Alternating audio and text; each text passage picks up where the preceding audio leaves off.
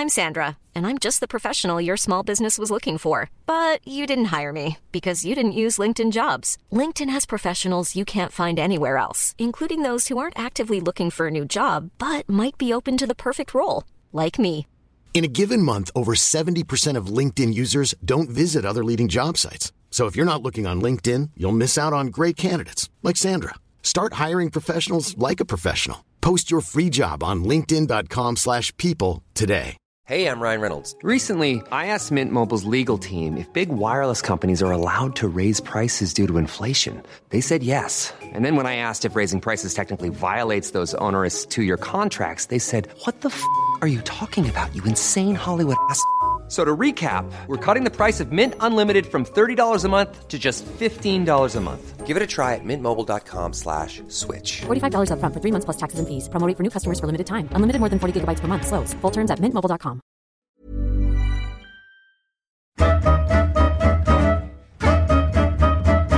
Han är född och uppvuxen i Kiruna. Han är utbildad bergstekniker och polis. Han har varit SM-guld med både Djurgården och SSK. Han har tränat Södertälje Sportklubb, Djurgården i 2 sessioner, Skellefteå, Linköping och Modo. I Holmgren möter avsnitt 181 handlade om Hans Säcken Särkijärvi. Vill ni komma i kontakt med mig så går det bra via Twitter, Niklas_Holmgren, eller hemsidan niklasholmgren.nu, alternativt Facebook-sidan Holmgren möter. Nu, Hans Särkijärvi. God lyssning.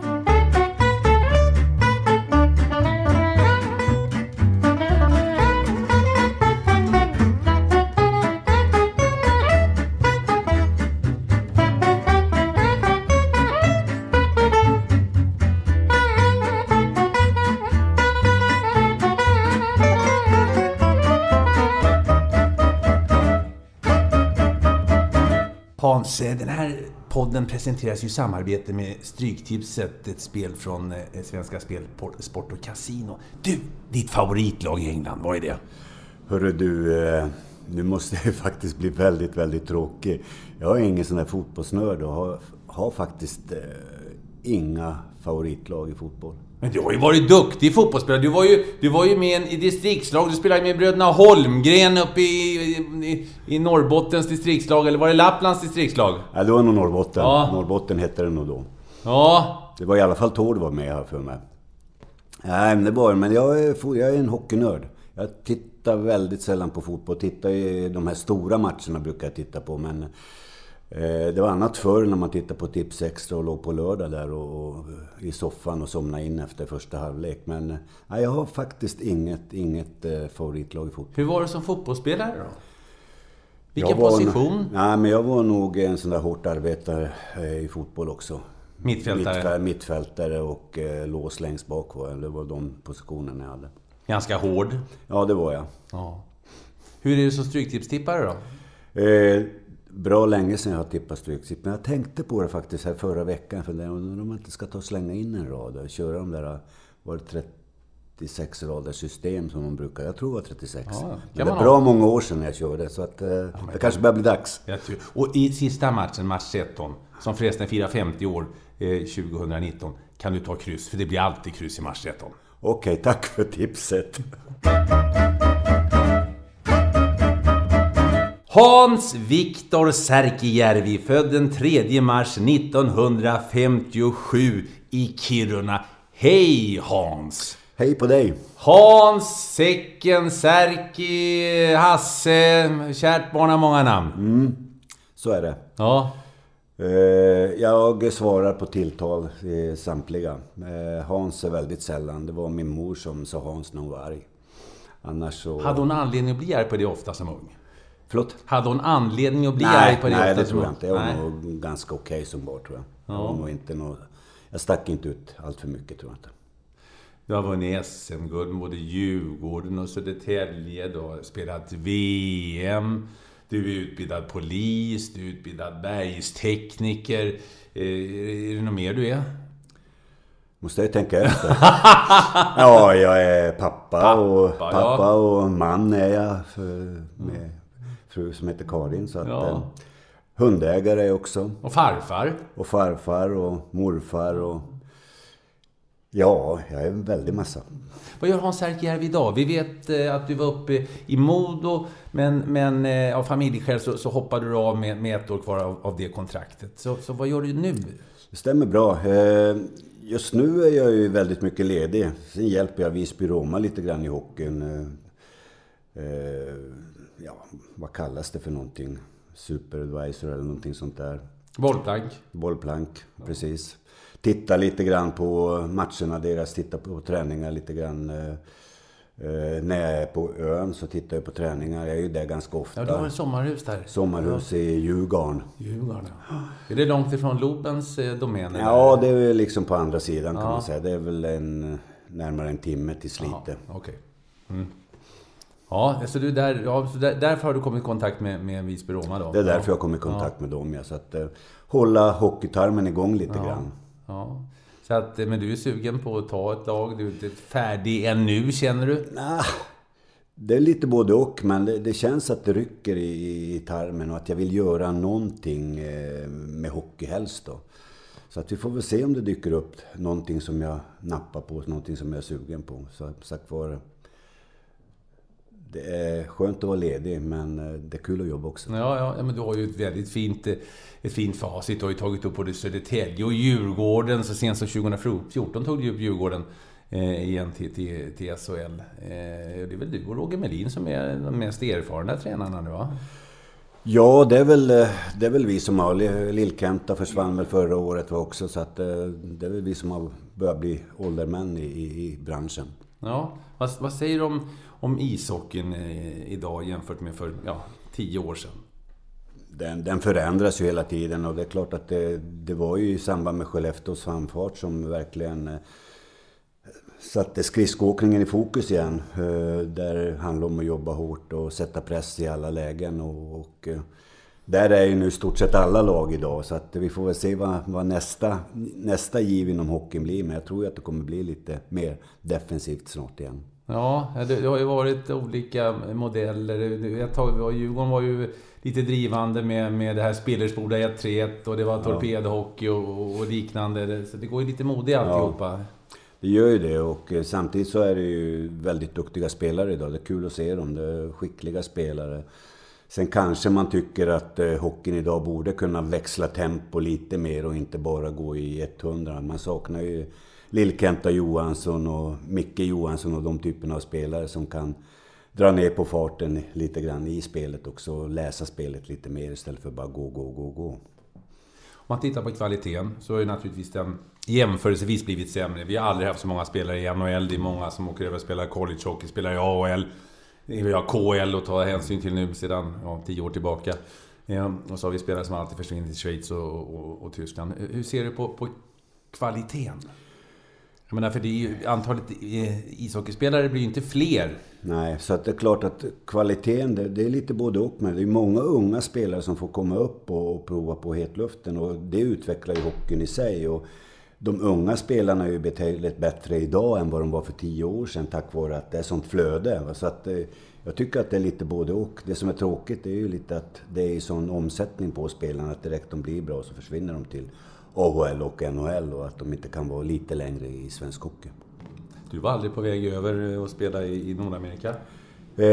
Nej, det var jag aldrig, och det var inte så många som var professionella på den tiden och knappt draftade överhuvudtaget. Så att idag blir ju nästan alla som är med i ett juniorlandslag draftade. Du, 1,78, 81 kilo matchvikten, stämmer det? Det stämde nog ungefär, kanske 82-83. Och då skulle gubbarna vara stora? Ja, precis. Riktigt stora. Ja. Vad var det jag tänkte på? Jo, uppväxt i Kiruna. Ja. Uppväxt i Kiruna. Ja, Kiruna. Ja, ska vi namedroppa lite hockeyspelare från Kiruna? Börje Salming. Ja, Börje och Stig Salming, Tord Lundström, Lars-Göran Nilsson. Klimpen Häggroth. Micke Andersson, Lars Karlsson, Janne Karlsson. Pekka Lindmark. Sen är det, de är ju IFK som vill jag inte gärna prata om. Hasse Edlund, Thomas Hedin, Roger Mikko. farligt att börja nämna namn, för då glömmer man ju någon antagligen. Ja, men berätta om rivaliteten. Jag har tagit upp när vi började i Salming också, men den var och är väl på väg att bli knivskarp igen mellan IFK och AIF. De säger det att nu är det ju AIF och sen är det Team Kiruna. Heter de väl för tiden, men de räknas väl som IFK, misstänker jag. Ja, det man hör så är det ju väldigt rivalitet där igen. Ja. Men berätta, hur kunde den ta sig uttryck? Ja, men det var ju... Jag vet ju att under Börje Salmings tid och Stig Salming och de här, så var det ju liksom... Först var det ju match på eftermiddag kväll då, mellan AIF och IFK. Sen var det Folkets Park efteråt, och det var väl match där också. Det var boxningsmatch där. Ja, det var boxningsmatcher där också. Va? Så att det var nog betydligt hetare, medan våran generation var nog mer vänner mellan matcherna. I Kiruna då, hur ser det ut? Är det 50-50? Men jag säger IFK fortfarande, eller Team Kiruna och AIF. Vad tror du? Hur var det på din tid? Ja, på min tid var det väl mer 50-50 kan jag tänka mig. Idag har jag ju svårt att uttala mig om det. Jag har inte den inblicken, så att det vet jag faktiskt inte. Men att det är en rivalitet nu, det har jag förstått att det är. Är inte det bra? Är inte det kul? Ja, jag tycker det är kul, och jag tror att det är viktigt för hockeyn i Kiruna kanske, att det handlar om lite rivalitet och att man har någon att tävla mot. Och efter sammanslagningarna där så försvann ju hockeyn i princip från Kiruna. Det är inte många man har fått fram efter sammanslagningarna. Tänk om du skulle få ett erbjudande från Kiruna, AIF. Skulle du ta det då? Det vet man inte. Nej. Det är inte omöjligt. Skulle du ta om du tog från Team Kiruna? Skulle du säga nej då? Ja, då skulle jag nog säga nej. Ja, det finns kvar där.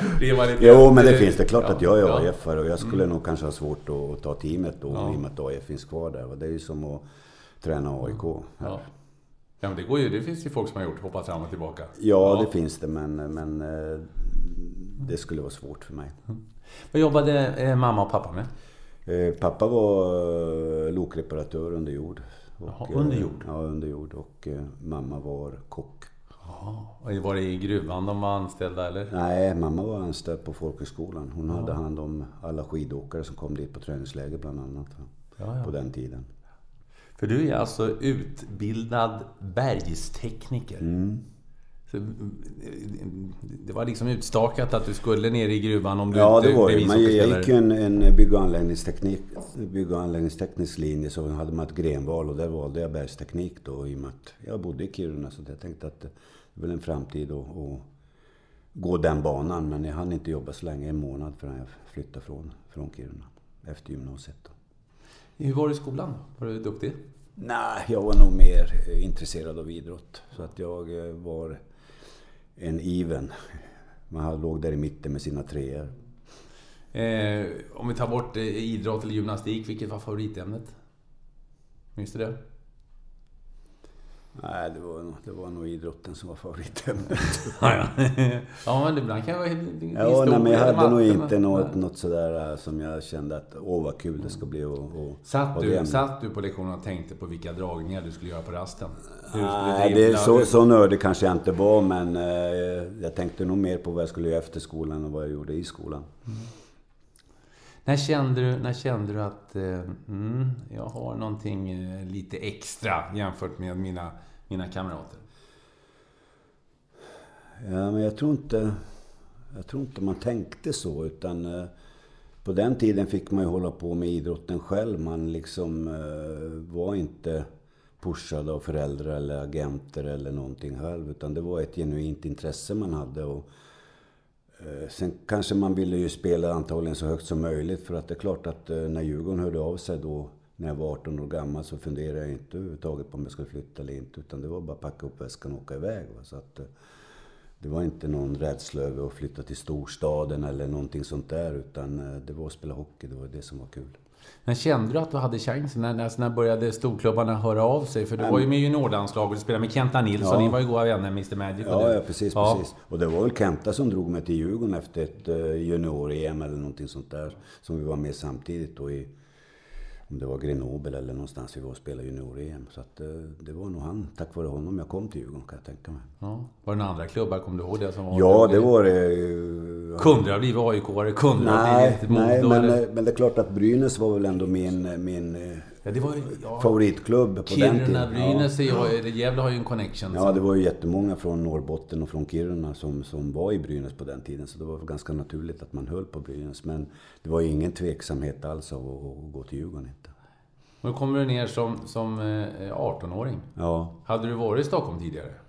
Ja, det hade jag. Jag hade varit en eller ett par gånger i Stockholm. Jag var med i någon jubileumsturnering som Hammarby hade anordnat ett eller ett par år innan. Bodde på Bosön bland annat. Och, det var en kul turnering som jag kommer ihåg att jag var ganska ung då och mötte gubbar med skägg, höll jag på att säga. Men det var väl äldre tonåringar det. Så att det var en upplevelse. På Hovet gick turneringen. Så det hade varit, men du hittade ingenting i Stockholm? Du visste inte vad som var... Nej, sen det är klart, jag hade ju varit med juniorlandslaget några vändor. Det glömde jag bort. Då fick man alltid bo på Kungsgatan på Hotell Carlton. Mitt i stan där. Så att just den delen kunde man ju lite grann. Vad kände du då när du kom ner till Stockholm? Tyckte du att det var läskigt stort? Eller kände du att du var så inne i hockeyn så du tänkte inte så mycket på det? Jag var nog inne i hockeyn. Det jag kommer ihåg, det var ju alla lägenheter de visade åt mig inne i stan som jag tyckte var hemska med gas. Du ville inte ha Kungsholm? Det var bakgårdar? Nej, det var bakgårdar och det var liksom gasspis och det var mycket sådana där läskiga. På den tiden var ju innergårdarna ganska tråkiga, vill jag minnas, mitten på 70-talet där. Men sen fick jag en fin lägenhet på Östgötagatan på Söder som jag bodde i något år. Men jag ville se dagsljus. Jag flyttade ut till Högdalen. Flyttade ut till Söder. Ja, precis. Ja. Jag tycker ju alla killarna berättar för dem att du är knäpp i huvudet så de kunde flytta från Söder ut till Högdalen. Du vill se Högdalstoppen eller vad den heter. Ja, men precis. Du vill se bergen, så du vill se fjällen. Ja, precis. Det är hemlängtan, ja. Ja, men lite så var det. Så att bodde i Högdalen. Och hockeymässigt då, du kommer ner alltså 75-76 är din första säsong i elitserien, i SHL som det heter nu. Ja. Det är 29 matcher, det är 11 mål. Det känns som att det var... Ja, du klev rakt in i det hela. Ja, det gjorde jag. Jag hade ju en tränare som tyckte om mig. Charlie Mild, ja. Riktig järnkamin. Ja, riktig järnkamin. Och jag var väl den typen av lite åt järnkaminsållet som spelare. Så att jag... Fick ju istid nästan direkt. Jag kommer ihåg ändå att jag fick inte vara med i första seriematchen. Kommer jag ihåg att jag var väldigt besviken. Jag hade väl spelat varenda träningsmatch i stort sett. Men det tog nog inte så lång tid förrän jag fick spela matcher i alla fall. Så att, det var en härlig resa. Berätta vilket Djurgården du hamnade i. Vilka var spelarna? Hur var liksom kulturen? Ja, kulturen kommer man inte ihåg sådär. Men det är en väsentlig skillnad idag. Men jag kan säga att skillnaden är ju ändå när Borken kom in 83. Då man började träna på ett helt annorlunda sätt. Och man tränar mycket hårdare. Men det var ju Peder Nilsson var målvakt på den tiden. Hans son går ju ganska bra. Jag vet inte vilket NHL och han är nu i. Han har flyttat runt. Så att det har gått bra för sonen där också. Kent Bengtsson var en av backarna. Var i Färjestad också. Lars-Göran Nilsson. Också Färjestad-backar. Så att det är en hel del. Björn Palmqvist. Ja, du ser. Nu var de komma. Nu kommer du ihåg de här. Så att det är många legendarer på den. Totte Bengtsson, också en gammal läxing som var med. Han var väl i slutet av sin karriär, misstänker har jag för mig då. Myggan Wallin. Ja, det var många legendarer på den tiden. Så att var Pärlan med där spelade han? Pärlan kom in lite senare. Han kom in från bäcken efter vi hade åkt ur då och spelat kvalserien, så var han i bäcken. Så vi tog in honom och Håkan Dahlöf, Modoiten. Som också är polis och jag har ett visst umgänge med fortfarande idag. Så att, det är många. Det är farligt att börja nämna namn för då glömmer man. Ja, du vet, folk sitter hemma och minns. Ja, och minns er precis. Och matcher och ögonblick. Och det var, du marscherade på i Djurgården, du marscherade på i juniorlandslagen också. Det var U18, U19 och J20-landslag. Ja. Jo, men det var liksom... Jag kommer ihåg bland annat att vi var ett junior-VM. Vi var ute i Finland och spelade. Det är väl bland de första junior-VM som fanns. Det var ju 56-orna med Kenta, Nalle Johansson, Thomas Gradin. Alltså det var ju ett fantastiskt bra lag hade vi. Och började ju matchen, jag tror vi slog Kanada med 2-siffrigt 17-1 eller 17-2. Sen vet jag inte om vi varit höga i hatten eller vad det var för något. Vi slutade 4 ändå i den serien. Och det måste ju vara bland de första junior-VM som har varit överhuvudtaget. Men det var ändå en upplevelse. Många duktiga spelare man har spelat med. Bengt Gustafsson, Pelle Lindberg. Alla de här var ju med i landslagen under min period. Slå Kanada med 2-siffrigt i VM. Jag tror till och med det blev 17-1 eller 17-2. Ja, det är ju makalöst bra. Ja, det är makalöst bra. Jag vet inte om det finns i historieböckerna. Jag får titta på det. Jag har någon liten bok liggande här. Får gräva efter det. Ja. Och du var bergfast i Djurgården. Du 78-79 till exempel. Då gör du 22 mål på 32 matcher. Det är ju väldigt bra. Ja, det är riktigt bra. Riktigt bra på den tiden. Det var SM-final det året, va? Och förlorade mot Modo. SM-finalen, Modos första SM-guld. Så. Thomas Jonsson och grabbarna. Ja, precis. Så att det var ju ganska skönt att kunna berätta det när jag var i Övik och berätta att jag faktiskt var med och hjälpte dem att vinna sitt första SM-guld. Även om jag hade velat vinna det själv. Jag förstår det. Men det kom ju så småningom det där nästa, eller ditt SM-guld. För ni var ju riktigt bra i Djurgården där under en period. Ni förlorade alltså SM-finalen 2-1 i matchen mot Modo. Var det bäst av tre? Det var nog bäst av 3 på den tiden. Sen ett par säsonger senare, 82-83, då får du bli svensk mästare. Då slår ni Färjestad i en tuff serie, 3-2 matcher. Berätta. Nej, men det var ju tuffa matcher. Det var ju verkligen hat runt omkring de där matcherna på den tiden. Det var ju riktiga skriverier och mycket publiktryck. Ja. Håkan Loob fick Håkan Loob fick sig en släng. Och jag kommer så väl ihåg att Leffe Bork, han var ju jättenoggrann och scoutade ju Loob, hade bett någon filma nummer 5. Och det var väl någon oerfaren kille som gjorde den här filmen. Så att när han fick filmen så fick han nummer 5 i Djurgården. Så att det var väl antagligen efter den filmen jag inte fick vara kvar i Djurgården, misstänker, när han filmade mig en hel match.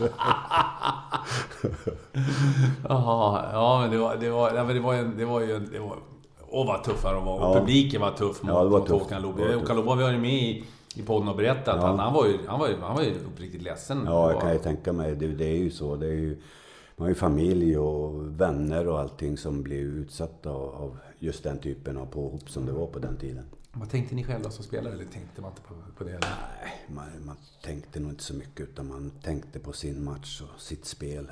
Att det skulle vara så bra som möjligt. Det var så man tänkte på den tiden. Men det var en tuff och tät finalserie. Ja, det var det. Det var riktigt häftiga matcher.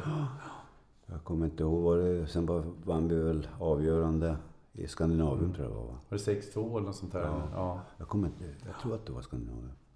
Men det börjar bli några år sedan. Ja, det börjar bli några år sedan. Men det var ändå en finalserie som många minns än idag och fortfarande pratar om idag. Ja, visst. Just för att, inte minst på det sättet som ni tog hand om Håkan Loob. Ni hårt, ni spelade på honom också. Ja, men jag menar, han var ju helt outstanding i elitserien eller SHL på den tiden. Han var ju, jag kommer inte ihåg hur många mål, men det är väl ingen som... Ja, nu kanske de tangerade det, men det var ju på 36 matcher han gjorde de målen, och han var ju riktigt bra. Mm. Men vad hände sen? Sen tar Leif Bork och du får inte vara kvar. Nej, jag får ju ingen förlängt kontrakt. Utan hur kändes det? Klart att det var en bitterhet och en ledsamhet i och med att jag ändå hade varit i Djurgården i 8 säsonger, spelat där. Och han ville väl sätta sitt avtryck, ta sina gamla Hammarbykillar till Djurgården. Det var ju så det var, utan han plockade upp en hel del yngre spelare. Så att det är klart att jag var bitter och ledsen över att jag inte fick vara kvar. Men så är ju sporten, så fungerar det. Och då gick du till Södertälje. Det var ett knippe för detta Djurgårdare som hamnade i Södertälje. Ja, vi var Timo Lahtinen då. Ja, vi var ju några stycken. Det var ju Peter Wallin, min gamla vapendragare då från Djurgårdstiden också. Och Peter Ekroth som var Djurgårdare. Reino Sundberg kom väl lite senare också. Men det var ju blivit som en liten koloni Djurgårdare till och från i Södertälje. Mm. Och 84-85 så går ni till final mot Djurgården. Ja, Jag har ju lite en anekdot där, ganska rolig anekdot. I och med att vi gick ju till semi redan första säsongen som nykomlingar med Södertälje. Och mötte AIK då. Första matchen tror jag vi förlorade hemma eller någonting. Sen vann vi andra borta och sen var det en tredje avgörande i Södertäljes. Nej, det var nog 5 matcher på den tiden.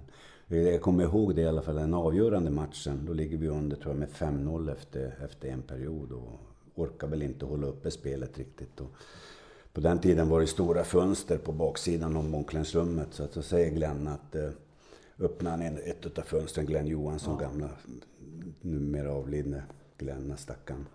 Öppnar fönstret och säger, grabbar, vi smiter ut och blir det bara 5-0.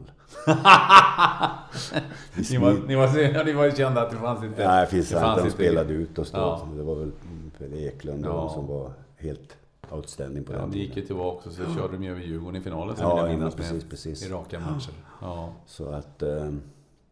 Ja, så var det. Men så kom det tillbaka och så blev det då hade ju Leif Boork lämnat. Det måste ändå varit rätt skönt att få komma till, alltså som ni gjorde då, för det var ju lite skriverier om att ni fick lämna Djurgården och ja.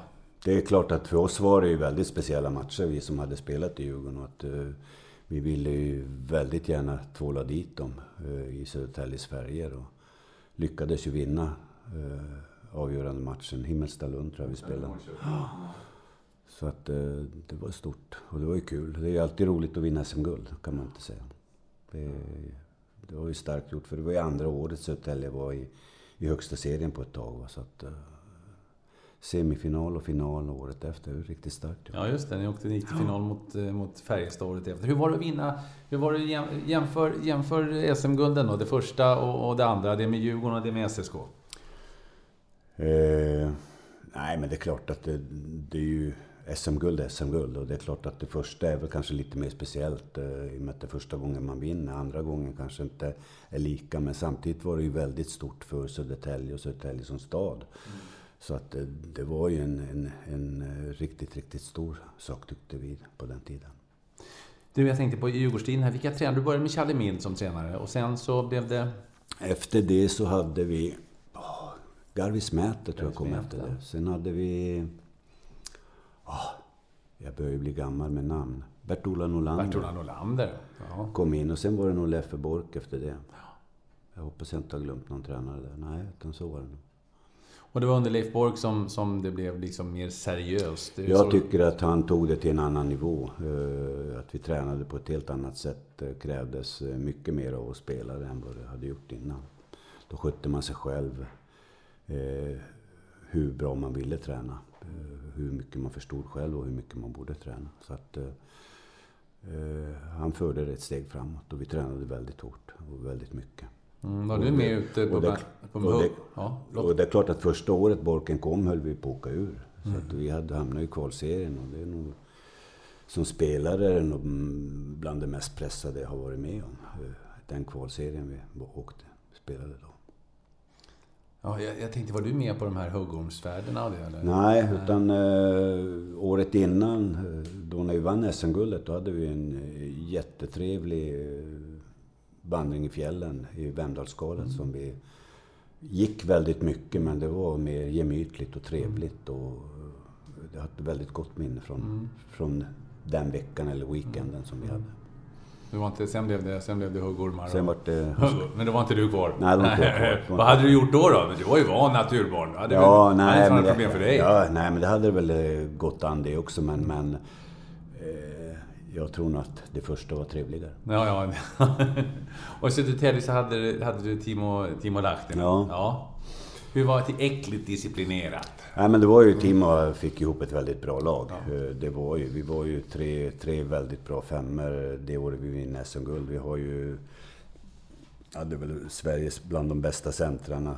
Peter Wallin, Masken Karlsson och Glenn Johansson. Så att vi hade ju 3 riktigt, riktigt bra femmer på den tiden.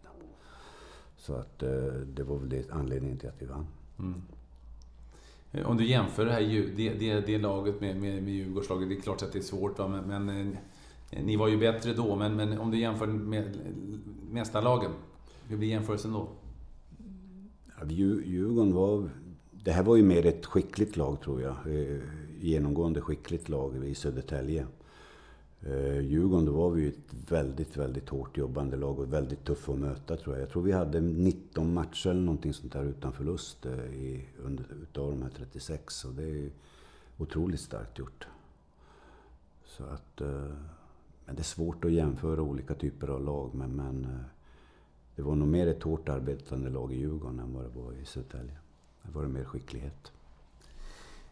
Ja, det blev kvar i Södertälje. Det rullade ju på där vi sa att det vart även SM-final säsongen 85-86. Det blev ett VM också under Leif Borg. Ja. Han tog med det i VM-laget och de fick hämta det på krogen.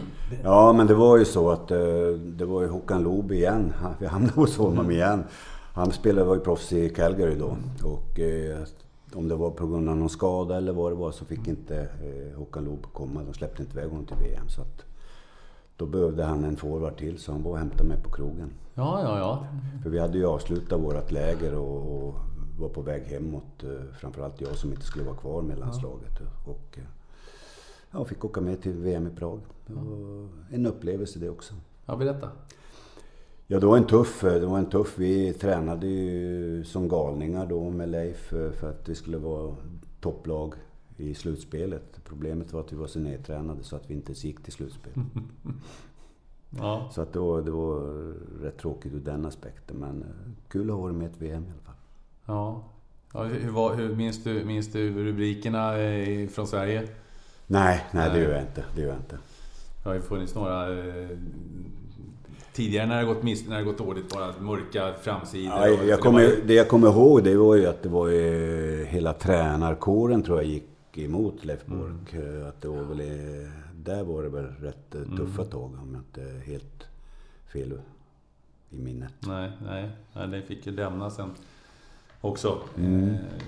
Inte så långt därefter. Tiden sen fortsättningsvis i Södertälje, Hans. Man tittar på din produktion, så du har gjort 10 mål säsongen 85-86. Du gör 10 mål på 25 matcher. Sen är du nere på 8 och den avslutande säsongen i Södertälje gör du 3 mål. Om vi bara tittar på mål och poäng. Det sjunker successivt. Ja, det har varit väl sämre och sämre, eller de andra har varit bättre och eller bättre. Fick du mer defensiv roll, eller? Nej, det vet jag inte. Jag var nog mer defensivt inriktad som spelare överhuvudtaget. Att jag fick ofta ta dem där. Man hade släpande forward, det var ofta det jobbet jag fick. De här lojala jobben. Ja, men du har ju jättefina siffror också. Det är ju i tidigare karriären. Ja då, men antagligen tappar man väl av det med tiden. Jag vet inte. Mätt kanske.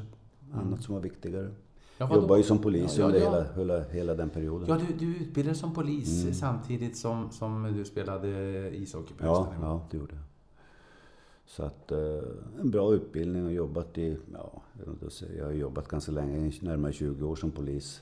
Trivdes fantastiskt bra med arbetskamrater och jobbet som sådant. Så att jag hade nog inte haft något emot att fortsätta, men nu vill jag nog inte jobba längre, för nu tycker jag att det verkar lite hett. Ja, det händer en hel del. Ja, det händer en hel del faktiskt.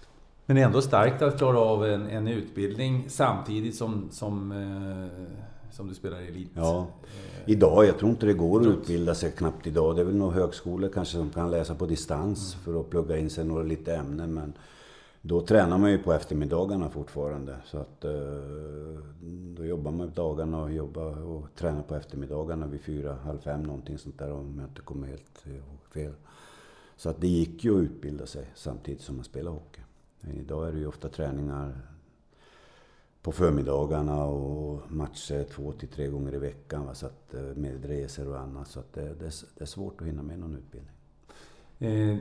Var du någonsin heltidsprofessionell ishockeyspelare, eller hade du lite polisarbete? Nej, jag har jobbat under hela min karriär. Så att, det var man ju tvungen att göra för att få ihop ekonomin på den tiden. Så att du var ju tvungen att jobba. De flesta var tvungna att jobba. Det kanske var 1 och 2 i varje lag som drog benen efter sig, men det var inte många som kunde göra det. De flesta jobbade. Hur ser du på det idag? Alltså, idag så blir de ju proffs tidigt. Ja. ungdomarna? Ja, ungdomarna. Nej, men jag tycker väl inte det är något fel i att bli professionell. Jag tycker att det ger ju bättre möjligheter att träna och förbereda sig för matcher och utveckla sig själv. Och det kanske det viktiga är för dem att förstå hur mycket tid de har och ta vara på tiden, verkligen de som har möjligheter. För det finns ju en hel del talanger som slarvar bort tiden och inte utnyttjar den på bästa möjliga sätt. Hur menar du då? Nej, jag menar du kan förkovra dig med träning, mental träning, du kan träna fys, du kan träna teknik, du kan lägga ner så mycket mer tid än vad du kan göra om du jobbar. Mm. Vi är framme vid säsongen 89-90. Då läser jag Sollefteå OK. Vad har du med Sollefteå att göra? Ingenting. Ingenting. Det var väl lite hemlängtan att dra norrut, tror jag. Det var väl ett utav stegen att fundera på att flytta norrut. Men så blev icke fallet. Jobbade som vaktmästare där någon månad och sen avslutade jag med att jobba som polis i Kramfors ett tag. Men det blev inte mer än så, utan jag flyttade tillbaka till Stockholm. Ja, till din fru, var kommer hon ifrån? Min nuvarande fru, bästa tillägga. Ja, du har flera fruar. Ja, du är ju modern du. Ja. Min nuvarande fru Karin, hon är född och invuxen i Stockholm. Ja. Mitt ex är från Kiruna. Från Kiruna? Ja. Är hon kvar i Stockholm? Har hon flyttat till Kiruna? Hon är kvar i Stockholm. Hon är kvar i Stockholm också. Ja, för sen blev det då i IFK Lidingö säsongen 99. Men det här är ju, då har du ju börjat varva ner. Ja, men du spelar ju ändå. Du kan inte släppa det riktigt. Nej, jag kan inte släppa det riktigt. Nej. Och det är klart att egentligen det är ju ingen större ålder på en. Jag vet inte hur gammal det var då. Nej, du var ju väl 34 år och sånt där. Ja, då är det dags att sluta. Ja, men jag kände nog att man började tappa farten. Och i och med att jag ändå hade kanske levt på att jobba hårt och ha bra fart, så hade jag väl börjat tappa det. Kändes det då när du nu ska jag sluta? Nej, men jag tror nog inte det var... Jag har ingen minne av att det var något konstigt med det, utan det var nog ett naturligt led. Att det var dags att sluta och börja jobba helt och hållet bara. När kände du att du ville bli tränare? Jag fick ju förfrågan redan direkt från Södertälje att bli assisterande tränare, men jag kände att det var ingenting för mig alls, utan det var... Nej, det var ingenting som jag ville vara. Sen hade jag lite små skutt. Jag jobbade med Djurgårdens 79 bland annat med Honken som var med där. Och ja, det var ju några stycken. Tellan var han nog ihjälfällad då fortfarande. Kände på det lite grann. Jobbade med Sörmlands TV-puckar. Sen fick jag en förfrågan då helt plötsligt från Danderyd Täby om att jobba som tränare. Och assisterande tränare var det då. Och nappa på det. Jag tänkte, det kan vara kul att testa. Sen var det så att huvudtränaren fick sparken efter 10 omgångar eller någonting. Och jag tyckte inte om det, så jag hoppade av också. Så att det var slut på den sessionen. Sen dök det upp i Tyresö igen, där jag bodde på den tiden, Tyresö kommun. Jag tränade Tyresö i 2 år. Både 3 år egentligen, ett pojklag tränade jag och sen tränade deras A-lag. Men där tyckte jag lite grann att det var liksom ingenting för mig, för att jag tyckte att det var lite killarnas, jag vet inte, de kom dit för att snacka av sig. De var inte tillräckligt seriösa, tyckte jag då, för att det här vi pratar om, det man gör ska man göra till 100%. Ska man träna ordentligt, det man gör, det ska man göra till 100%. Det är så jag är fostrad. Så att det var slut med det. Men sen dök det upp igen. Det var Mälarhöjden, tror jag tränade ett juniorlag där. Tyckte det var kul igen. De brann för det och de liksom tyckte det var kul att spela och träna. Och gick ganska bra. Sen tog jag över Mälarhöjdens A-lag efter det. Så att sen har det rullat på efter det. Men då, när kände du att det här vill jag göra på heltid? Nej, men jag har aldrig tänkt så att jag ska göra saker och ting på heltid. Utan det har jag har ju alltid haft min polisiära bakgrund. Jag har ju alltid jobbat som polis under tiden. Även när jag tog an Södertälje så jobbade jag ju som polis på den tiden också. Ända till vi gick upp i SHL då det inte funkade längre. Så att jag har aldrig liksom haft såna här målsättningar, utan det har liksom bara rullat på. För det, man kan väl säga då 0001 då blir du huvudcoach i Södertälje. Då är det ju på riktigt. Då är det ju klassisk SSK som huvudtränare. Ja, visst. Så att det var ju, det får vi tacka Peter Forsberg på förbundet. Det var ju han som trodde på mig och Johan Hemlin som är högsta höns på SHL nu. Ja. Eller det är han inte, men han är sportchef i alla fall. Så att fick vi med om den resan, och det är klart att det var en fantastisk resa att ta upp Södertälje i finrummet igen. Och jag brukar jämföra, det finns ju några saker man kan göra i svensk hockey. Det är att vinna SM-guld och ta upp ett lag i högsta serien. Det är 2001 alltså. Det första tar upp. Berätta om den bedriften, det laget. Och... Vi hade ju en väldigt jobbig grundserie där jag tror sista avgörande matchen mötte vi Sundsvall borta. Och vi är tvungna att vinna, plus att resultaten är tvungna att gå våran väg, om det var Boden eller vem det var som var tvungen att förlora eller någonting. Och vi lyckas då gå till den här superallsvenskan eller vad det heter. Jag kommer inte ihåg liksom alla namn, men det var nästa serie. Och efter det så går det bara på räls allting. Vi blir bättre och bättre och spelar fantastiskt bra. Och tar ju klivet upp. Och det är klart att det är ju speciellt. Berätta om laget. Ja, laget, alltså vi hade ju, jag kommer knappt ihåg. Stefan Jonsson var den som var ledande spelare på den tiden. Sen har vi väl inte så mycket kända spelare, tror jag. Det var mycket från Stockholmsområdet. Sådana som jobbar. Vanhainen i mål var ju fantastiskt. Det var ju fantastiskt bra. Det var ju ett utav skälen till att vi lyckades så bra. Så att det var stort. Jag vågar inte börja nämna namn i det laget, för att det var många som var viktiga. Och sen är du kvar, sen blir det SHL, och det blir SHL även 02-03, men där får du dojan i mitten av säsongen. Ja. Det brukar vi prata om alltid, att Södertälje har inte varit så bra sen dess. Nej. Man gick väl till någon semifinal eller kvartsfinal i lockout-året, men i grundserien har man inte nått så bra resultat som vi hade då när jag fick sparken. Men det var första gången du fick sparken, va? Ja, första gången. Det var ju som Artur Blomsten lärde mig en gång när vi jobbade som expertkommentatorer. Så han kom när han fått sparken från Värmdö. Så sa han: Niklas, nu är jag en riktig tränare. Alltså, vadå då? Nu har jag fått sparken 2 gånger. Då hade han fått sparken från Hammarby och Värmdö. Då var han en riktig tränare. Ja, men precis. Ja. Nej, men det tog hårt. Ja. Det är ju alltid första gången, då tar det hårt. Det var tufft faktiskt, kommer jag ihåg. Att det var liksom... Ja, man hade ju investerat mycket tid, man har investerat mycket kraft. Jag brukar jämföra, det är som att vara en författare och sitta och skriva en bok, och sen kommer någon jävel och slänger datorn i sjön, va? Och liksom, man får inte fortsätta. Men känner man ilska? Känner man tomhet? Liksom? Ja, men jag tror du känner allting, både ilska, tomhet och ledsamhet. Du känner nog alla känsloyttringar där, tror jag. Så att det är en enorm besvikelse. Det kommer jag ihåg att det var. Just att man kände sig väldigt klampad. För jag kände, vi hade ju spelat bra där på slutet dessutom. Men det här var ju ett beslut antagligen som hade tagits någon vecka innan. Men vi har fått ordning på torpet. Ja. Men jag kommer ihåg att det tog hårt i alla fall. Det kändes. Hur mycket tröstar du dig som tränare i att du får sparken? Det är alltså det enda du vet när du tar ett jobb som tränare, att du får sparken. Om det tar 2 månader, 2 år eller 22 år, va? Men sparken får du ju oftast. Jo, nej, men så det höll på att säga, ingår ju ofta i... Ja. Jag brukar säga att det ingår ofta i stressade organisationer. Att organisationen är inte riktigt trygg, organisationen är inte riktigt i ordning.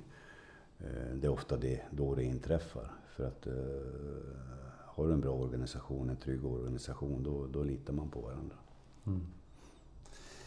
Och då så klev du vidare, och så hamnade vi i Vallentuna, va? Hamnade i Vallentuna, då var det någon annan som fick sparken. Antagligen var jag sugen på tränarjobbet. Då hade jag gått i alla fall 1 år nästan från det att jag hade fått sparken. Tror jag hoppade in i december eller någonting. Allsvenskan var det. Ja. Och jag tyckte det var ett roligt jobb det också. Det var kul. Jag tror att vi låg absolut sist där och var nära att gå till den här superallsvenskan, om jag inte helt ute och cyklar. Och fick ju suget tillbaks. Alltså, emellan hade jag ju Björklöven också. Ja. Det står ingenting i pappren. Nej, det har jag inte. Det har jag inget i pappren om. Men har inte du läst på? Ja, jag missar. Jag får be om ursäkt alltså. Jag rådnar lite här. Ja, berätta. Nej, jag hade ju skrivit avtal med Björklöven på 1 år eller vad det var för någonting i april. Och vart lovad en hel del saker. Så jag hann åka dit och ha individuella samtal och när han pratade med Erik Forsell, Erik Andersson var i Björklöven på den tiden, hade samtal med dem, men sen var inte allting som det skulle vara där, så att jag hoppade av efter en månad. Du kände att det här, jag sitta och resa från Stockholm och ta det här jobbet, så får det att det ska vara bättre ordning. Vad sa Björklöven då? Det var ett jäkla liv. Det var stämningshot och det var det ena med det andra. Men du kände att det här det är självmordsuppdrag? Ja. Inte som kanske tränare, utan det handlade mer om ekonomi framförallt.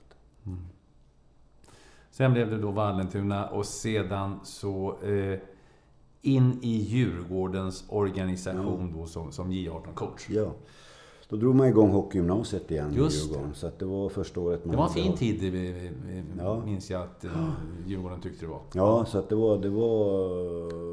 det var en härlig utmaning. Jag och Stoppel var det framförallt som höll i det där och drog igång det. Eller Stoppel gjorde grovjobbet. Jag var ju den som var huvudansvarig tränare. Hade ett härligt gäng 88 som det är nog bland det lättaste uppdrag jag haft någon gång, för de var självgående. De hade sina drömmar klara, de visste precis vad de ville. Vad hade du för killar i det laget då? Peppe Lund, Eddie Läck, Riddervall, målvakt. Det är väl framförallt de som har blivit något. Ja, Micke Allén har ju spelat många år i Djurgården. Guter, ja. Så att, men det är en hel del ändå som har provat på SHL, och några är helt outstanding i norska ligan, som bara Tobias Lindström heter han, blivit norsk medborgare, spelar norska landslaget som riktigt bra avslutare. Alltså det var många, men det var ett sånt härligt gäng som verkligen ville och tyckte att det här var fantastiskt roligt. Så att jag hade första samlingen med dem och gick igenom liksom säsongsplaneringen och hade lite målsättningsmöten och sånt där. De här skulle vinna allting. De skulle vinna grundserien, de skulle vinna serien efter jul, om det var norra eller södra vi spelade, kommer jag inte ihåg. Sen skulle de vinna SM-guld och så skulle de vinna någonting som hette FM Mattsson, som jag inte visste ens vad det var för någonting. Uppe i Mora där? Ja, i Mora, precis. Och det var ju alla bästa lag var ju med i det där FM Mattsson. Så att vi vann ju precis allting utom SM-finalen förlorade vi mot Frölundas 87 som var ett riktigt, riktigt bra lag då. Då pratar vi alltså säsongen 04-05. Sen 05-06, då står du som huvudcoach för ditt Djurgården, säger jag. Ja, för det är väl ändå, känns väl ändå så. Jag var ju lovad det när jag skrev på, så att du ska ta över efter Wikegård sedan, hade de sagt. Det trodde inte jag på. Det är bara liksom snack för att locka in mig i hagen, så att säga. Men de höll vad de lovade, så att det var ju en spännande utmaning. Det var en tuff utmaning, för att det var inte några lätta år, varken ekonomiskt eller någonting för Djurgården efter lockouten, där man hade bränt av alldeles för mycket pengar. Där vi hade en hel del spelare som gick på 8 månaders kontrakt och inte ens hade 12 månaders kontrakt. Och det vi gjorde den säsongen, jag och Challe, det är nog det är riktigt bra gjort att klara oss kvar. Ja, ni gör det. Ni håller er kvar och du trummar på i Djurgården i tre raka säsonger som huvudcoach i SHL. Och blev ju lite bättre för varje år i alla fall. Så att det var ju, men vi hade inte de ekonomiska musklerna för att vara ett bra lag då. Det fordras en stabilitet och en bra ekonomi, och det hade inte Djurgården på den tiden. Men man ska nog vara otroligt glad över att vi klarade. Vi fick Leksand och Södertälje, tror vi hade bakom oss det där första året. Och de hade ju betydligt bättre spelarbudgetar än vad vi hade. De åkte de åkte ur något år, var det? Jag undrar om inte bägge lagen åkte ur. Jag kommer inte ihåg riktigt hur det var, men i alla fall ett av dem åkte garanterat ut. Ja, vi hade ju jättemånga talanger då när jag tog laget. Vi hade Robban Nilsson, vi hade Fernholm, vi hade namnet i Detroit. Kronwall, lillebror Kronwall, Staffan. Ja. Alla tre var ju proffs, och på den tiden kunde de bli proffs precis nästan, om det var i slutet på juli eller någonting sånt där. Och de här gick ju inte att ersätta, framförallt inte med de ekonomiska resurserna. Espen Knutsen vart ju sjuk frånvaro, så han spelade inte match. Han var ju också en som skulle vara med och bära det här laget. Så att det var ju några som fick dra ett riktigt tungt lass. Falk bland annat, Falken och Ottosson och Jimmy Ölvestad och Linkan. Det var ju liksom de som fick bära det här laget i stort sett.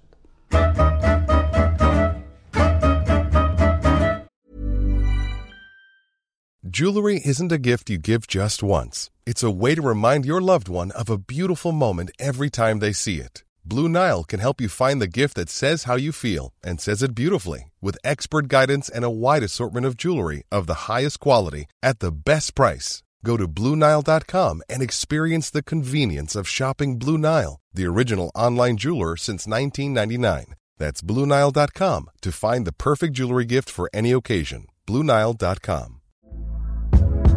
Hey there, it's Michelle Norris. I'm host of a podcast called Your Mama's Kitchen. When I travel, I'm usually looking for a way to find a taste of home when I'm not at home. And one of the things I love to do when I am at home is entertain. And Airbnb allows me to do that. When I was in California recently, I rented a house that had a great kitchen. And when we were sitting around the table, we were all thinking, we're in someone else's house. Someone could be in all of our homes as well.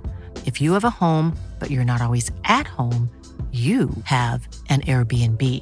Your home might be worth more than you think. Find out how much at airbnb.com/host.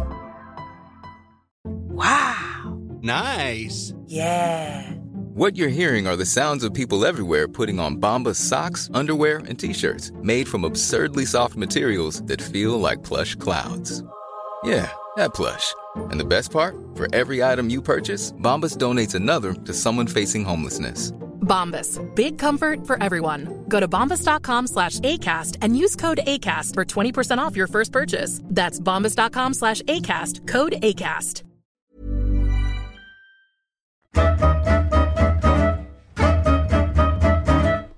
Och du höll på Djurgården till 07-08. Sen lockade Skellefteå AIK och en flytt till norr igen. Nu skulle du göra ett nytt försök norrut, till Västerbotten. Ja. Det var ju, jag kom ju dit under, de hade ju fantastiskt mycket talanger när jag kom dit. Det var ju liksom ett ungt lag, många skickliga spelare som jag vet inte hur många som blev proffs utav dem där så småningom. Men bara få vara med och låta in dem i laget var ju riktigt härligt faktiskt. Det är bra år. 2 riktigt bra år som hockeytränare. Men var det självspelande piano där uppe? Nej, det var det absolut inte. Utan vi fick ju jobba uppåt där. Och Lasse Johansson som var sportchef gjorde ett bra jobb. Hade en bra känsla för vad som behövdes göras. Men det är ju alltid en process att bygga ett lag för toppen. Och dessutom tror jag det är viktigt att ha en egen verksamhet. Och de har ju lyckats väldigt bra i Skellefteå. Och sen kanske de har haft lite svårare att slå sig in i NHL riktigt bra, de här spelarna. Det är inte många som har lyckats riktigt fullt ut i alla fall, blir de här riktigt toppspelarna. Nej, några har ju blivit, jag tänker ju på Viktor Arvidsson. Ja, men han var inte med då, han har kommit senare. Han har kommit senare, kommit folk. Men det är ju Adam Larsson som framförallt håller nivån. Rundblad är ju väl i Ryssland nu och Tim Eriksson har faktiskt inte ens koll var han är någonstans just nu. Men det är ju ändå 3 väldigt unga backar. De var ju juniorer och var borta på junior-VM. Det var första val i draften. Ja, visst. Så att det var ju väldigt bra. Det första rundan. Första rundan. Sen Belmar hade jag ju. Och han var ju liksom också kom från Leksand och Allsvenskan. Det var hans första år Han har ju gått bra. Han spelade ju Stanley Cup-final förra året. Han har gått bra. Fick vara med nästan och vinna. Och, det är du som har lärt om svenska. Han pratar ju bättre svenska. Han pratar jättebra svenska. Ja, fantastiskt bra. Så att han är jättefin kille. Riktigt fin kille. Det är väl alla spelare nästan idag. Det är bra killar rätt igenom. Så att det var en bra tid. Rolig hockey, och det var ju det jag började implantera det här, just att sätta press i alla lägen, och Lasse ville det. Och Lasse var ju bra som sportchef, han gav en väldigt trygghet att så länge de här unga spelarna inte gör fler misstag än till exempel Pavel Skärbäck, så ska de spela. Och det är ju en trygghet som tränare att ha den hjälpen av sportchefen. Mm. Har du någon, är det din filosofi egentligen i grund och botten, aggressiv ishockey, eller hur vill du se ishockey? Men det är klart att jag vill ha ett hårt jobbande lag, men det är klart att jag vill ha skickliga spelare, individuellt skickliga. Sen handlar det ju om, jag kan inte säga att jag kan inte bygga mitt lag på en viss filosofi, tycker jag, utan det handlar ju om vad jag har för grund. För grund och... Men alltså din dröm så här om jag fick plocka ut ett lag och så här vill jag ha... Nej, men det är klart att jag vill ha gamla traditionella centrar till exempel. Det är en grund att kunna spela en bra hockey, det är ju att ha skickliga centrar. Och jag vill ju ha en målskytt i varje enhet. Va? Så att, jag menar, alla vill ju ha så bra spelare som möjligt. Men sedan har du inte alltid så bra spelare, och då måste du ju anpassa ditt spel utifrån det material du har. Mm. Jag tänkte på de där till exempel Djurgården som har haft 2 vitt skilda filosofier där med 3-1 under Falk och Putte Karlsson, och så blev det torpedhockey under Hardy och Mats Valtin. Och jag menar, det handlar ju, 3-1 handlar ju med grund och botten att vinna pucken och ösla så lite kraft som möjligt, utan ha kraften kvar till anfallsspelet. Det var ju ändå det handlade om. Och jag menar, spelarna på den tiden vägde väl, jag vet inte hur mycket de vägde då, men jag menar, backarna låg ju runt 100 kilo på den tiden. Då gäller det att vara kraftfull som forward också, och det tar ju mycket energi. Idag är ju spelarna lättare, de åker skridskor snabbare, kvickare, rörligare, och det är en helt annan typ av spel idag. Reglerna tolkas helt annorlunda idag jämfört med den tiden. Och det kan man ju fundera över, regeltolkningen, om man inte ska införa mer screen, att man ska få screena mer öppet än vad man får göra idag. För nu tog man ju bort, bland annat när man dumpar pucken så får man inte åka i vägen eller någonting. Och det är ju ett av skälen till att hjärnskakningarna har ökat så pass mycket. Att, jag tror ju att det är lite mer basket i hockeyn, borde det kanske kunna få vara. Du, sen kommer du till Linköping. Du flyttar från Skellefteå till Linköping. Du fortsätter din resa. Ja, och det handlar ju också om lite socialt, framförallt att jag ville komma närmare Stockholm igen. Ja. Och hade väl, jag tycker nog ändå att även där var ju då ekonomin lite nedmonterad när jag kom dit. Och man ska skära ner i budgeten och ena med det andra. Men började ju första året ganska bra. Jag tror att vi ledde serien en bra bit in i seriespelet. Men sen tappade vi kraft, tappade styrka, och då fick jag packa ihop andra året där också. Och då fick du spark för, då blev du en riktig tränare. Ja, det var en riktig tränare. Ja. Jag var ju förbannad också, självklart. Packa ihop grejerna samma kväll, lämna lägenheten och åkte till Gotland. Gjorde det? Ja. Hur kände du det? Alltså, var du överraskad när beslutet kom? Ofta kan man ju känna lite grann på stämningen. Och så. Ja, det var ju taskig stämning där. Det var ju supportrarna som drev på. Så att det var ju taskig stämning där, och det klarade väl inte organisationen upp riktigt. Jag tror inte det blev mycket bättre när Harald tog över poängmässigt, men då klarade sig med på målskillnad, tror jag var. Djurgården som åkte ur. Just det. Så att det var små marginaler, men ja. Annars trivdes väldigt bra. Linköping fin stad. Tycker om stan där. Stångång. Ja. Närmare, nej, inte närmare till Gotland, jag vet inte. Nej, det är inte. Det är inte. Nej. Och sen på Djurgården, då i alla fall samma säsong så tar du över Djurgårdens J20, superelitlag. Ja, precis. Ja. Kul att vara ner tillbaka i Djurgården och jobba med juniorerna, i och med att de hade flyttat upp Sabel då, så att då var man utan juniortränare, så att då tog jag över det jobbet igen och tyckte att jättekul. Jag tycker om att jobba med unga spelare, det är alltid roligt, för att det är en stor utvecklingspotential på dem. Man vet aldrig vart hän de landar. Ja, du är med och bygger Djurgården under 3 säsonger som nästa delar av 3 säsonger i alla fall är du med som J20-tränare. Sen tar du över som huvudcoach säsongen 13-14, mitt under säsongen. Och här blir du legendförklarad som tränare i Djurgården. Du för upp Djurgården i SHL igen. Ja. Nej, men det är ju Challe, han hade ju tjatat på mig ganska mycket. Jag hade ju ganska bra kommunikation både med Sabel och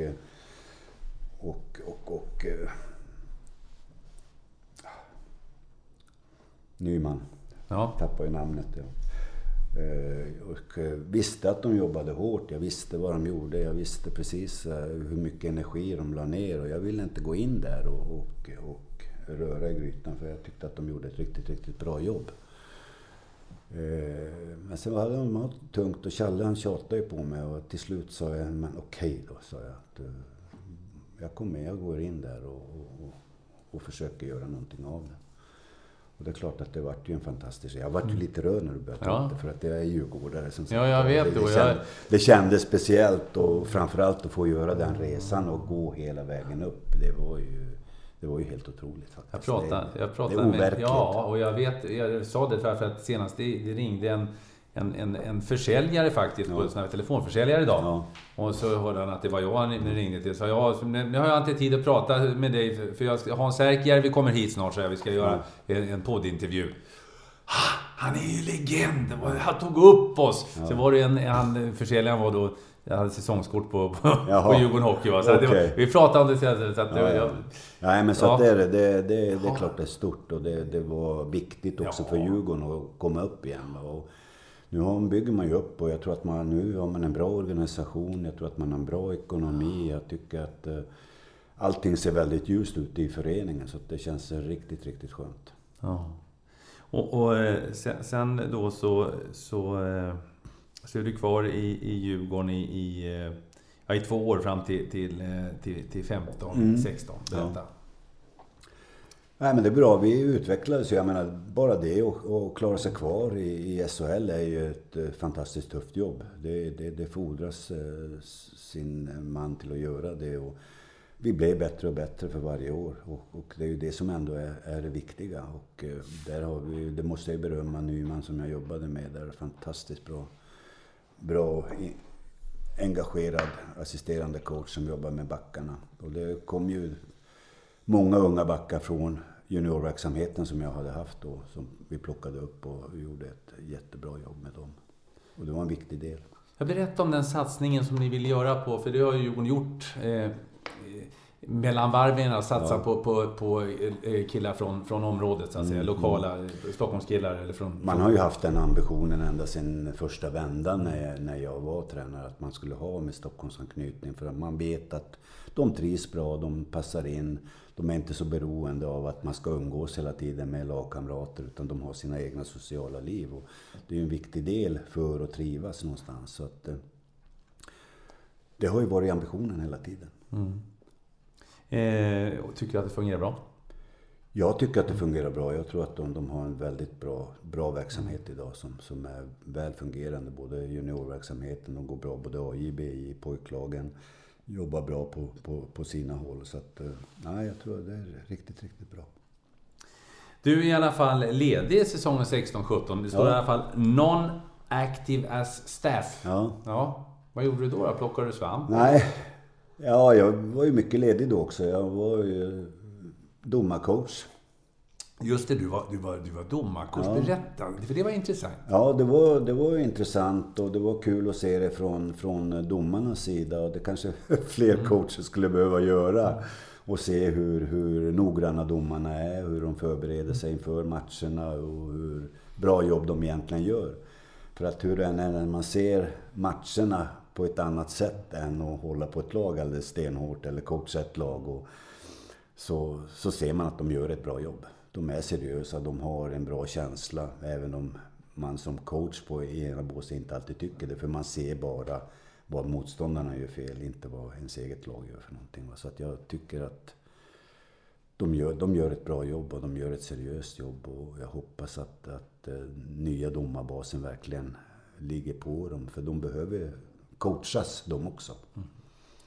Ja, vissa domslut, vi var inne på det tidigare, det är ju sådana domslut. Hejar du på ena lag så tycker du att det är straff. Hejar du inte på det lag så tycker du inte att det är straff. Och det går liksom inte att göra någonting åt det. Nej, så är det. Och så kommer det alltid vara. Och det är en bedömningssport, det får man inte glömma. Och domarna hatar inte något lag mer än något annat lag, utan de tycker om att döma. Det är ett år där lite som, med lite reflekterande roll. Och sedan så hör Modo Hockey av sig. Detta Modo som slog dig i final 79. Ja. Det kändes spännande och lockande faktiskt. Det svider fortfarande ibland, så jag kan känna att fan, jag skulle nog ha varit kvar där ett år till och liksom jobba vidare med det där. Men som sagt, ibland är ju det sociala viktigare. Jag har en fru som jag tycker väldigt mycket om, och jag tycker ibland att hon faktiskt ska få sin röst hörd. Och det blev ju som till slut ett gemensamt beslut som vi tog, att nej, nu får det räcka ett tag. Va? Så att ta en paus, stoppa upp Hans. Vad sa Modo då? För du lämnade när med ett år kvar. Nej, men då försökte ju övertala mig för att vara kvar. Och det är klart att de måste ju sätta med en ny process och börja med en ny tränare igen då. Efter att ha bytt flera gånger. Så att det är klart att det inte kändes bra. Det kändes ju inte bra för mig heller i grund och botten. Men jag tyckte ändå det sociala var viktigare i det här fallet. Vad tyckte du om Modo? Fanns resurserna där att skapa någonting riktigt bra? För det har ju sett lite tunt ut, om vi ska vara riktigt ärliga, de senaste... Nej, men det är klart att det är en tuff resa att göra och hitta rätt coach, hitta rätt typ av spelare som behövs. För hur den är, så måste du värva in spelare för att lyckas ta det hela vägen. För det finns ju inte det underlaget i Övik just nu. Men jag tror att förutsättningarna finns där, och jag hoppas verkligen att de lyckas ta sig upp i finrummet igen. För de behövs som Norrlandslag de också. Det tycker jag är en viktig del, och det är verkligen en hockeyort där de älskar hockey. De har fina förutsättningar, fin anläggning. Allting är tipptopp där. Som tränare är det helt perfekt att vara där. Ja, vi var inne på det lite tidigare. Nu är du lite bollplank och supervisor åt Visby Roma i Gotlands ishockeystolthet. Men du tittar dig om och dyker det rätta erbjudandet upp. Så är du sugen på att hoppa på en vända till, minst en vända till?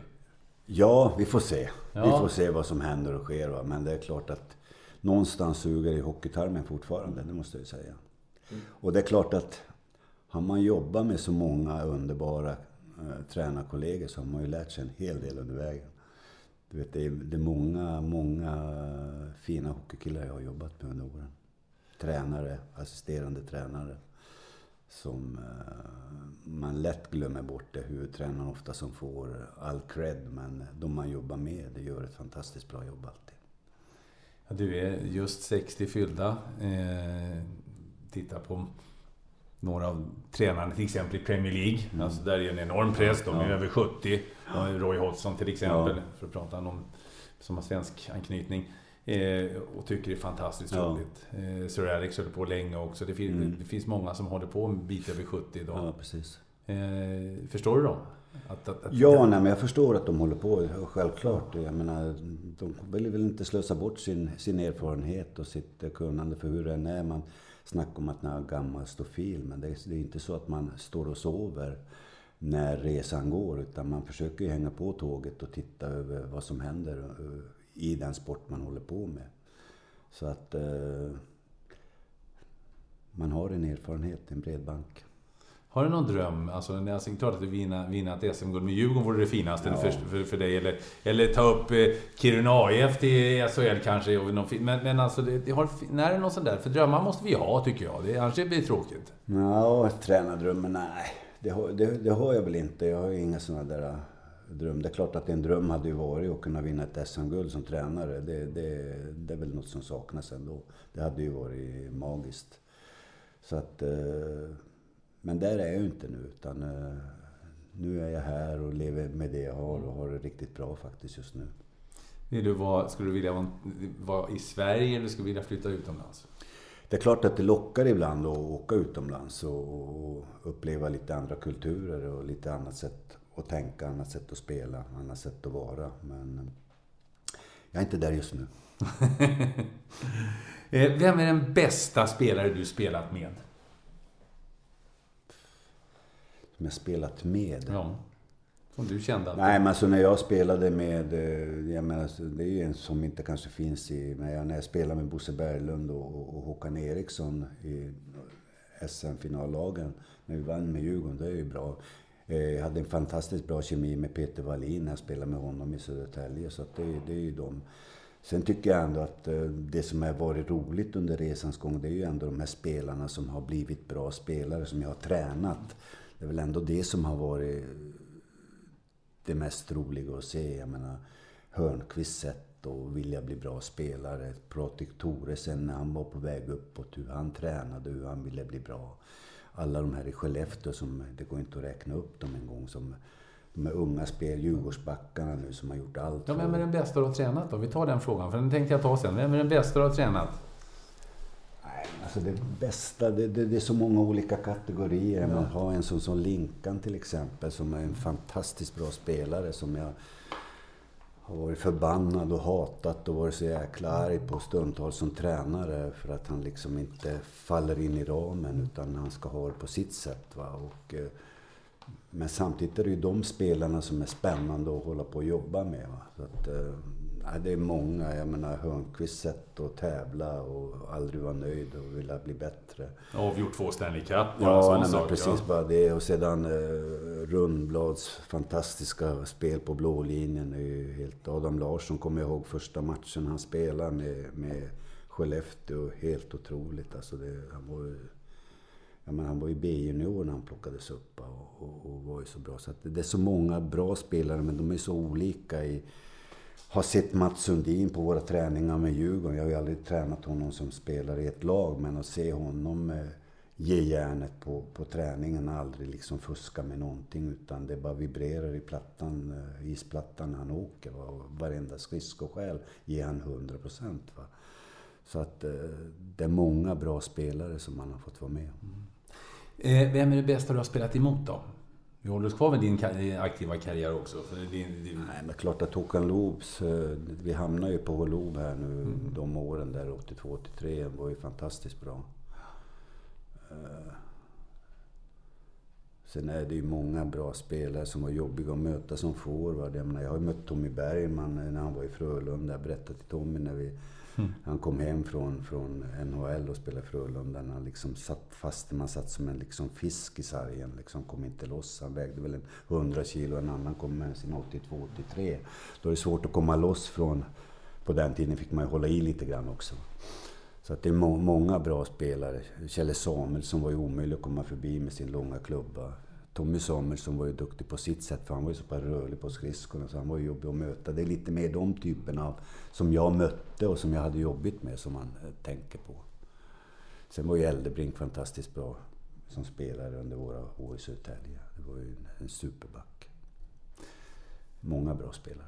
Vem är den bästa tränare du har haft, eller den tränare som betytt mest för Hans Särkijärvi?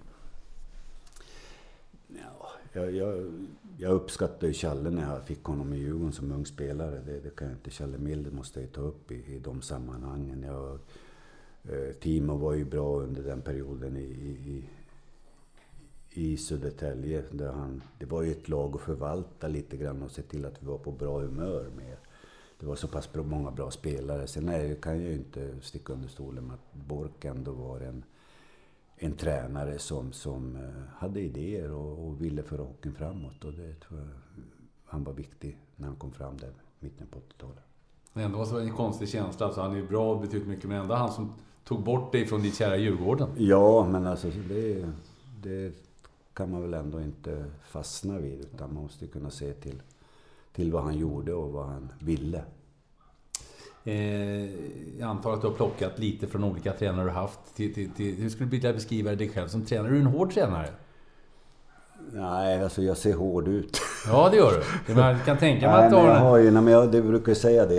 Jag är inte så elak som jag ser ut. Eller men måste du inte ha de här ögonen? Alltså de här, man talar nu menar jag allvar. Ja, men det kan hända. Men jag tycker om spelarna, jag tycker om dem jag jobbar med. Jag tycker om att jobba med människor, och det är väl ändå grunden till att man håller på som ledare.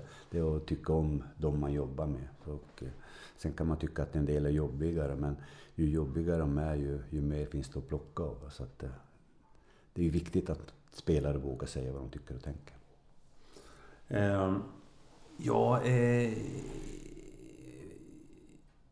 Jag tänkte, vi var inne på det lite förut med ishockeyn och ishockeyns utveckling. Hur ser du på den? Och framförallt här i Stockholm är det ju mycket diskussioner, för nu försvinner ju nu gick ju Zinken i graven också. Det är riktigt eländigt för ishockeyns utveckling här i vår största hockeydistriktet. Ja, det är skrämmande. Ja. Det är ju väldigt, väldigt många spelare som är från Stockholm, som är ute i landet, som är väldigt duktiga spelare och utbildas väldigt mycket duktiga spelare. Sen kan jag väl just vara lite orolig över att det här finns inte. Jag menar, vilka är det som blir bra? Jo, det är ju oftast de här riktigt, riktigt bra spelarna. De kommer ju ofta från små orter där de kan utöva sin idrott själv ibland, med tränare ibland, men de får ändå utveckla och utforska sin egen idrott på ett annat sätt än man alltid gör med en ledare. Så att därför saknas det ju isytor i Stockholm. Det måste, alltså varenda kommun ska ju ha minst 1 till 2 ishallar. Men alltså små kommuner som Tyresö, Järfälla, där ska det finnas ishallar. Antalet intresserade ishockeyspelare blir ju färre, klubbarna blir ju färre. Ja, men det kommer ju bli ännu färre om Stockholm fortsätter som man gör. Där det inte finns, man bygger stora områden. Ja, vi kan ju ta Hammarby Sjöstad som jag bor i. Man har ju ingen idrottshall, man har ingen riktig fotbollsplan. Jag menar, det borde ju vara en viktig del i ett bygge när man bygger så stora områden, att man verkligen ser till att idrotten finns i samhället som man bygger upp. Just att ishockeyn är lite krånglig och att den är lite dyr, det är någonting som förbundet också talar om, för att det... Ja, men det är ju så. Ändå så lyckas vi så bra med... Vi har ju fler spelare än någonsin i NHL. Vi går jättebra på JVM och liknande, trots att det blir färre och färre spelare. Ja. Men det är ju bättre och bättre utbildningar, så att det kommer man inte ifrån. Men hur den är, jag menar, det är inte för inte att en viss spelare kommer från Ånge där han har fått vara i ishallen hur mycket han har velat. För att det handlar om tid, det handlar om att tycka det är kul, det handlar om att få utnyttja det man tycker är roligt på så mycket som möjligt. Då blir man bra. Du, din ledarstil, jag läste någonstans att det rak, tydlig, ärlig. Ja, det skulle jag vilja vara, och hoppas att jag är det. Jag menar, ledarskap handlar ju om tydlighet och ärlighet. Det är ju det absolut viktigaste, att man vågar säga vad man tycker och tänker. Och är klar och tydlig och vet vad man vill. Hur viktigt är det att vara positiv som tränare? Alltså, ja, men jag tror att positiviteten den är viktig. Det är viktigt att vara positiv och hitta glädje i det man håller på med. För hur den är så är det ett jobb och man är där varje dag. Och det är viktigt att få fram glädjen. Du, jag hade ju Lasse Falk har varit här också apropå det. Han var ju väldigt trevlig och faktiskt glad. Men han var ju inte den som sprudlade glädje direkt i båset.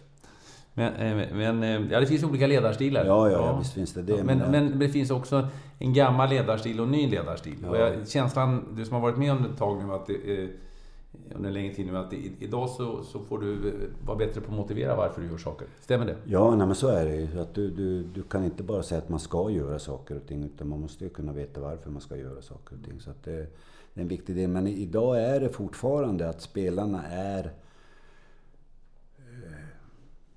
lite för mycket fostrade i den lite grann auktoritära ledarstilen ändå, så att de kommer upp ofta i seniorverksamheten och är van vid auktoritet bara. Och det är viktigt idag att våga ställa frågan, viktigt att ta reda på varför man gör saker och ting. Hockeyföräldrar? Vad säger du? Ja, alltså det är väl ett problem som många har idag, för att man söker framgång och försöker hitta framgång på så många olika håll, och det är agenter och det är fystränare och det är psyktränare och det är allt möjligt, individuell utvecklingstränare, och vem ska man lyssna på? Mamma, pappa, agent. Hur många rådgivare ska man ha?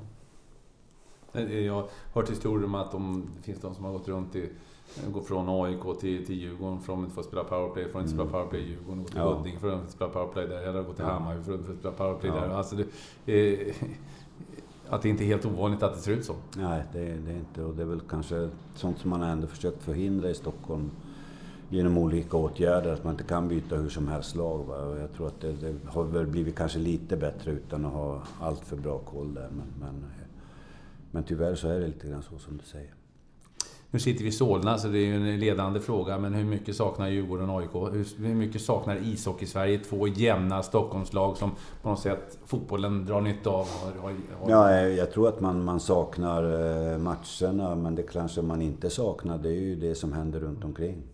Så att, där kommer polisen in i sammanhanget. Ja, nej, men så är det. Jag menar, självklart ska vi ha supporterkultur, men den ska ju vara, man ska heja på sitt eget lag. Mm. Jag läste någonstans, jag hörde någonstans att du sa att antingen skulle jag bli polis eller raggare. Och det var lite roligt. Ja, det var lite roligt. Det var nog någonting som jag sagt när jag var liten grabb. Varför raggare? Nej, men det var väl häftigt med raggarbilarna. Att de där bilarna, gamla skevorna som man såg. Så att det kanske hade något med bilar överhuvudtaget. Gillar du bilar? Nej, inte något speciellt. Vad åker du för bil nu för tiden? Jag har en Volkswagen Tiguan och jag är ingen bilnörd alls.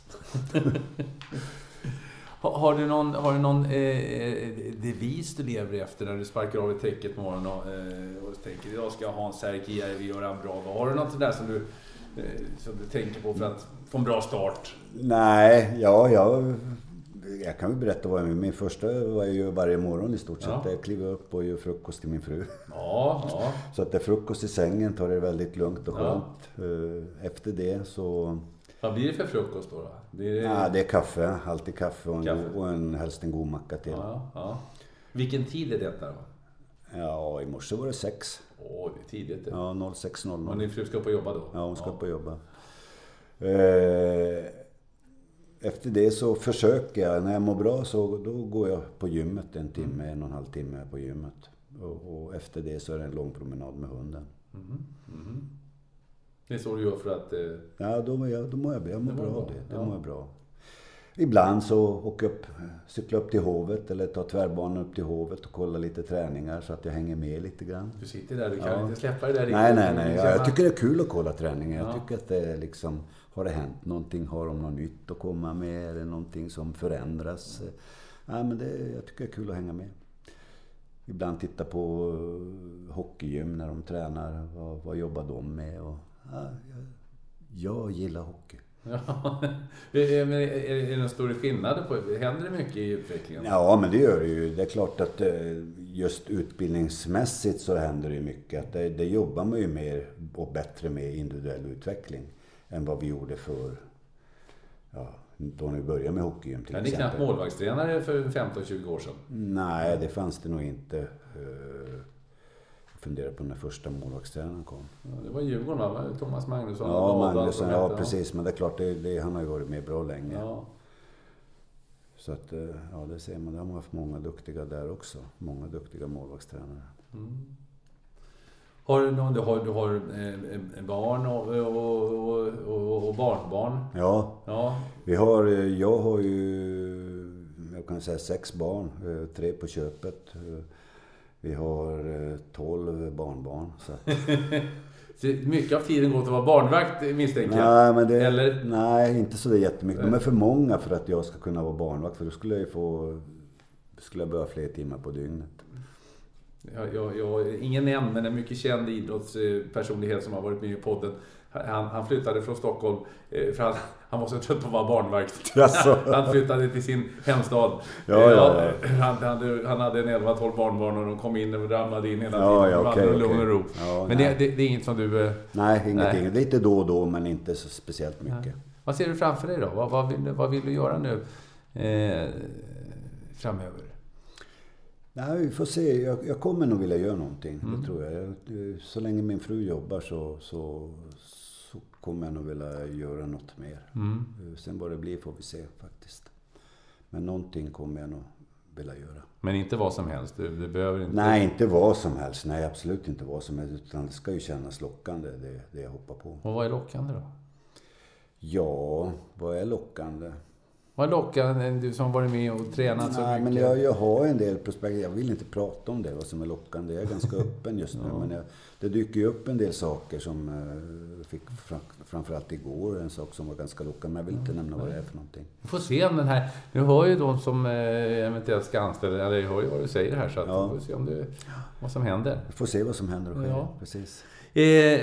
Hans, Hasse, Särki, Säcken... Hasse känns bra tycker jag. Det känns liksom... Ja. Man säger... Säcken mera på hockey, på isen. Ja. Säcken. Ja, men, det är nog lite olika. Jag funderar på, jag brukar tänka ibland att vad säger de egentligen? Ja. Det är nog kanske att det är Säcken på hockey, vid hockeyn och Hasse mer socialt. Ja. Hans, det är nog väldigt sällan.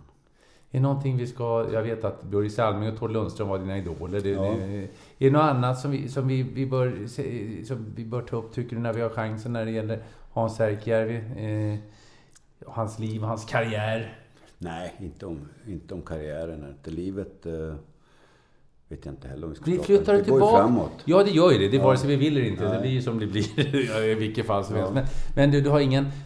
Du när ingen dröm att flytta upp till... Jag var i Kiruna. Du håller på att flytta hela stan nu förresten. Ja, jag har min syrra kvar som bor där. Och jag har sagt till henne att ska du verkligen bo i en byggarbetsplats resten av ditt liv... Ja. Dit måste jag besöka i alla fall, känner jag. Får vi se när jag kommer iväg. Nu är det så att varje ledig stund så åker jag faktiskt till Djurgården och Gotland.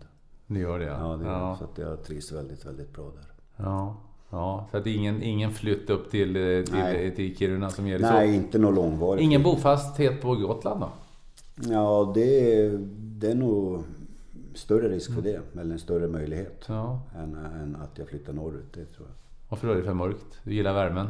Gillar värmen, Det jag kan jämföra Gotland med, det är ju öppenheten som fjället lite grann. Att det är öppna ytor, det är öppet. Jag tänkte, men kan man inte bli förbundskapten för Spanien eller Italien, men de är ganska bra. Men att det när skönt land där, lite lagom sådär. Kenta var ju din polare Kenta. Han har ju spelat i alla länder som finns i Europa. Han har spelat i alla länder. Ja. Jag hade faktiskt en förbundskaptensförfrågan, men det var innan Skellefteå då. Det var Janne Karlsson som tog det jobbet. Danmark? Nej, Danmark, ja precis. Nej, det var inte Janne, utan det var Bäckman som hade det. Ja, Bäckman, ja. Det var Bäckman som tog det jobbet. Så att de ville ha mig stationerad i Köpenhamn, och det ville inte jag. Nej. Så att det är närmsta förbundskapten jag har varit. Ja, skulle det kunna vara någonting förbundskaptensjobbet? Det är ju lite annorlunda än den dagliga kontakten, men det kanske är skönt att liksom... Jag pratade med Garpen igår, träffade jag faktiskt på Djurgårdsmatchen igår, och han sa det att lite för lite matcher tyckte han, och lite för lite träningar tyckte han att det var. Han ville liksom utveckla och det här, men samtidigt är det en fantastisk roll han har fått, och det är jättekul för det är en jättebra kille, och det kommer säkert gå bra för honom. Ja, han älskar ju ishockeyn. Ja. Det är klart att du får ju, det är ju rätt så, du får åka runt och titta på väldigt mycket matcher i alla fall. Ja, precis. Ja. Du får. Det var som jag när jag var domarcoach, så fick jag åka och titta på matcher. Det var liksom härligt att följa med, härligt att följa domarna och på deras genomgångar, och man är inne i pulsen. Ja. Tack snälla Hans Särkijärvi, det var mycket trevligt. Tack själv. Tack själv. Tack för att du lyssnade. Vill du nå mig går det bra via Twitter, Niklas_Holmgren, eller hemsidan niklasholmgren.nu, eller Facebook-sidan Holmgren möter. Ha det så gott så länge. Hej hej.